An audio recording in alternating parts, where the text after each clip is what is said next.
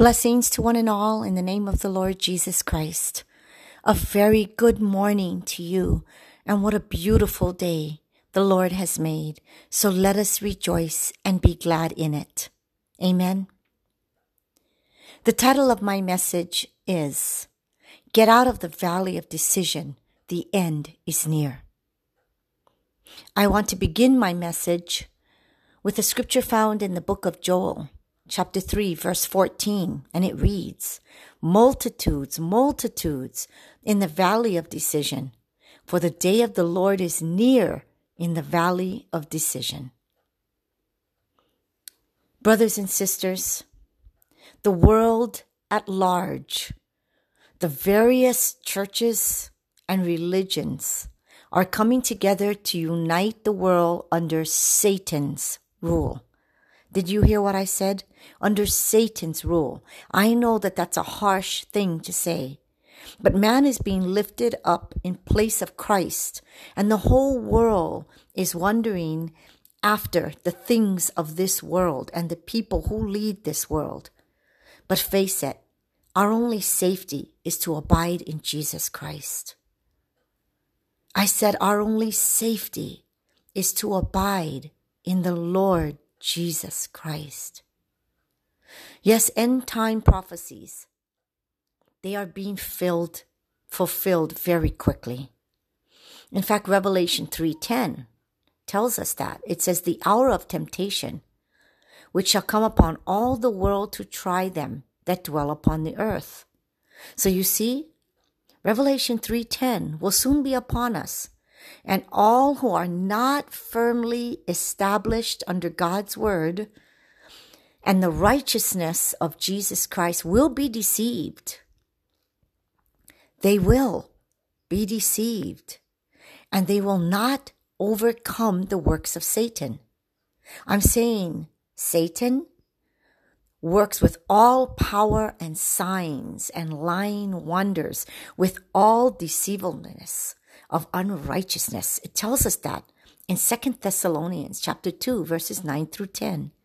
He does it to gain control of mankind, and his deceptions, my friends, will increase right up to the very end.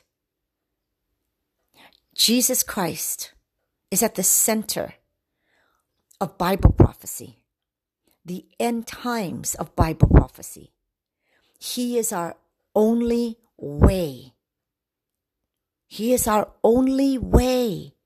He is our only truth. He is our only life. He is our righteousness and salvation. He is the truth and the only truth. And Revelation 14:12 tells us that the saints are not those who merely have faith in Jesus, but those who keep the commandments of God and the faith of Jesus. In other words, Jesus' faith is being lived out in our lives, not by what we say, not by what we preach only, but what we do. We must be doers of the word of God. Galatians 2:20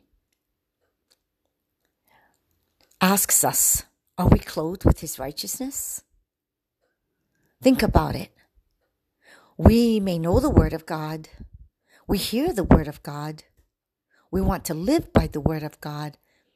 But do we live by the word of God in such a way that we are clothed with his righteousness?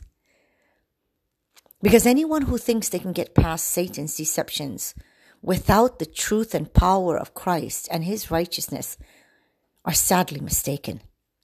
Only those who are earnestly seeking a knowledge of the truth and living by it, and are striving to purify their soul and spirit through obedience by being doers of the word of God through faith, will find any kind of defense against the enemy. Revelation 3:10 says, because thou hast kept the word of my patience, I also will keep thee. Yes, we must live by the word of Christ. We must live not only by his promises, but by his word from the beginning of Genesis to the very end of the book of the Revelation. Yes, the final events, those written in the book of the Revelation, are upon us. It's time, my brothers and sisters, to turn from our sins and submit our lives fully to the Lord Jesus Christ. We cannot be on the fence. We have to get out of the valley of decision. Now is the time. We should closely connect with Jesus in a way more than ever before, that we may be hid under his wings with the fierceness of God. When the fierceness of God's wrath is poured upon the world, we need to be under the wings of our Lord Jesus Christ. There are so many that have wandered away. So many that must return. But think about it. Even though we say we walk with the Lord, those of us right now who pray and trust in Jesus, but have we wandered away from the old biblical landmarks? Have we wandered away from our first love? Do we still remember how God took us out of this world and brought us to the blessings that we are in today? Remember, if the Lord be God in your life, then serve him. Serve him wholeheartedly, and always understand that we are in a spiritual battle, and the end result will prove which side we are really on. Yes, the world is on the very edge of eternity, and we are soon to see that great and dreadful day of the Lord, when Jesus Christ will come with his holy angels, and the whole world will cry out, as Isaiah 58:1 says, "Cry aloud, spare not, lift up thy voice like a trumpet, and show my people their transgression, and the house of Jacob their sins." In our work, we need men of moral independence, uncontaminated, so that when a principle of religion or duty is at stake, these people will stand firm in the defense of truth. Our Lord needs men and women who will not hold their peace when they see evil coming and wrongs being done. We need to be men and women who refuse to give consent to the devil and his actions. You know, we find in the Bible so many warnings to the world that we are truly living in the end times. The Bible reveals all things in the book of the Revelation. In fact, Revelation 12 tells us that Satan has come down to the earth with great fury, knowing that his time is short. And he's using all his power to deceive us and keep us from Jesus Christ. Listen, we must make every effort to press into God's kingdom. And through the righteousness of Christ, we can overcome the evil one, I said. Overcome the evil one. Here at End Times Prophecy, during these times, here and now, we will not be moved. We will not be moved, amen, by false revivals. We will not be moved by the devil. We have our hands on the plow, and we will continue forward, even through these end times. Yes, this is a time of great spiritual wars, and we are called to turn away from sin and live our lives for the Creator, or we will never make it through this war. Brothers and sisters, it is time. It is time not only to get ready, but to be ready. We are approaching the last hours. The day of the Lord is at hand. We can see it all around us. It's time to be ready. The final call is going out to the world. God is preparing to pour out his Spirit upon all flesh. And we must be earnest in praying for that Spirit sevenfold to fall upon us. We must depart from sin, humble our hearts, and fall before the one and only who can save us. And that's our Lord Jesus Christ, who is the soon coming King. For he is the Son of the living God, and we are his children. There are so many professing Christians who don't seem to understand the urgency of the situation. Listen, the whole theme of Jesus' message in the book of the Revelation is leading us to this time, these last days. And it is teaching us how to turn away from sin and turn to God wholeheartedly. Yes, because all who profess to be the children of God need to realize we are living in the last days. And the day of the Lord is coming swiftly. And he will come silently as a thief in the night.